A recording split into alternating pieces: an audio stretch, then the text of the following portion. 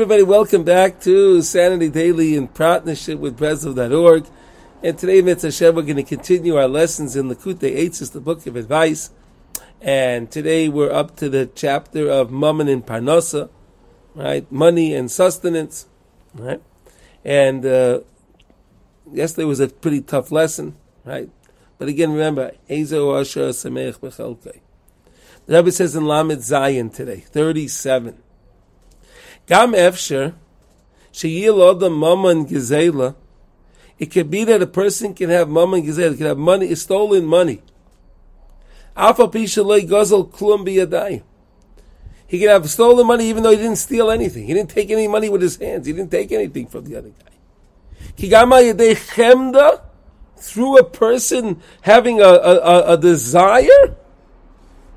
Vataiva. And v'shtoikikos, and a longing. Sheyesh loy la'mammon chaverei. Oh, I want what my friends have. Oh, look at that new car. Oh, look at his business. How well he's doing. I want that. I want that. Chas v'shalom, chas v'chalila. Gama yedei zeh levad yuchal legoisla. Through that, it's considered a theft. Through that, it's a theft. V'zeh ha'isa achomu shel loy sachmoid. Mentioned in our last class, we shouldn't be jealous of somebody else. Oy vey vey. What a terrible aveira that is.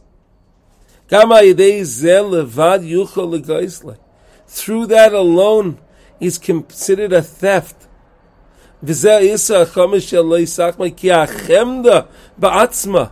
Because that jealousy by itself, who is a chomer miyai. This is a very, very strict, very stringent, very stringent chomer, very, very stringent iser.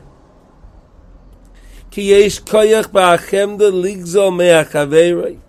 Because there is a koyach in the chemda, the fact that he's jealous, ligzol me'achaverei, to steal from his friend, mamayna, his money, v'nefesh banav, his children, uvenaisav, and his daughters, sons and daughters.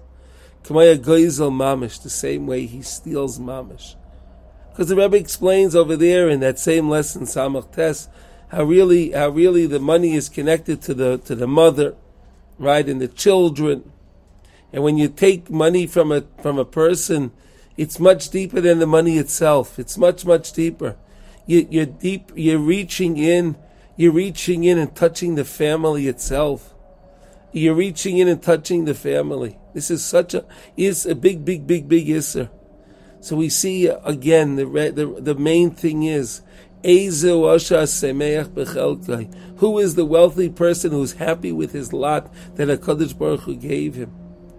And via doing that, we can always be besimcha. We can always be happy. We don't have to come into these problems. Chas v'shalom, chas v'shalom. Anyone that wants to understand this a little deeper, okay, you can either call me on my cell phone number, which is 516-851-8855.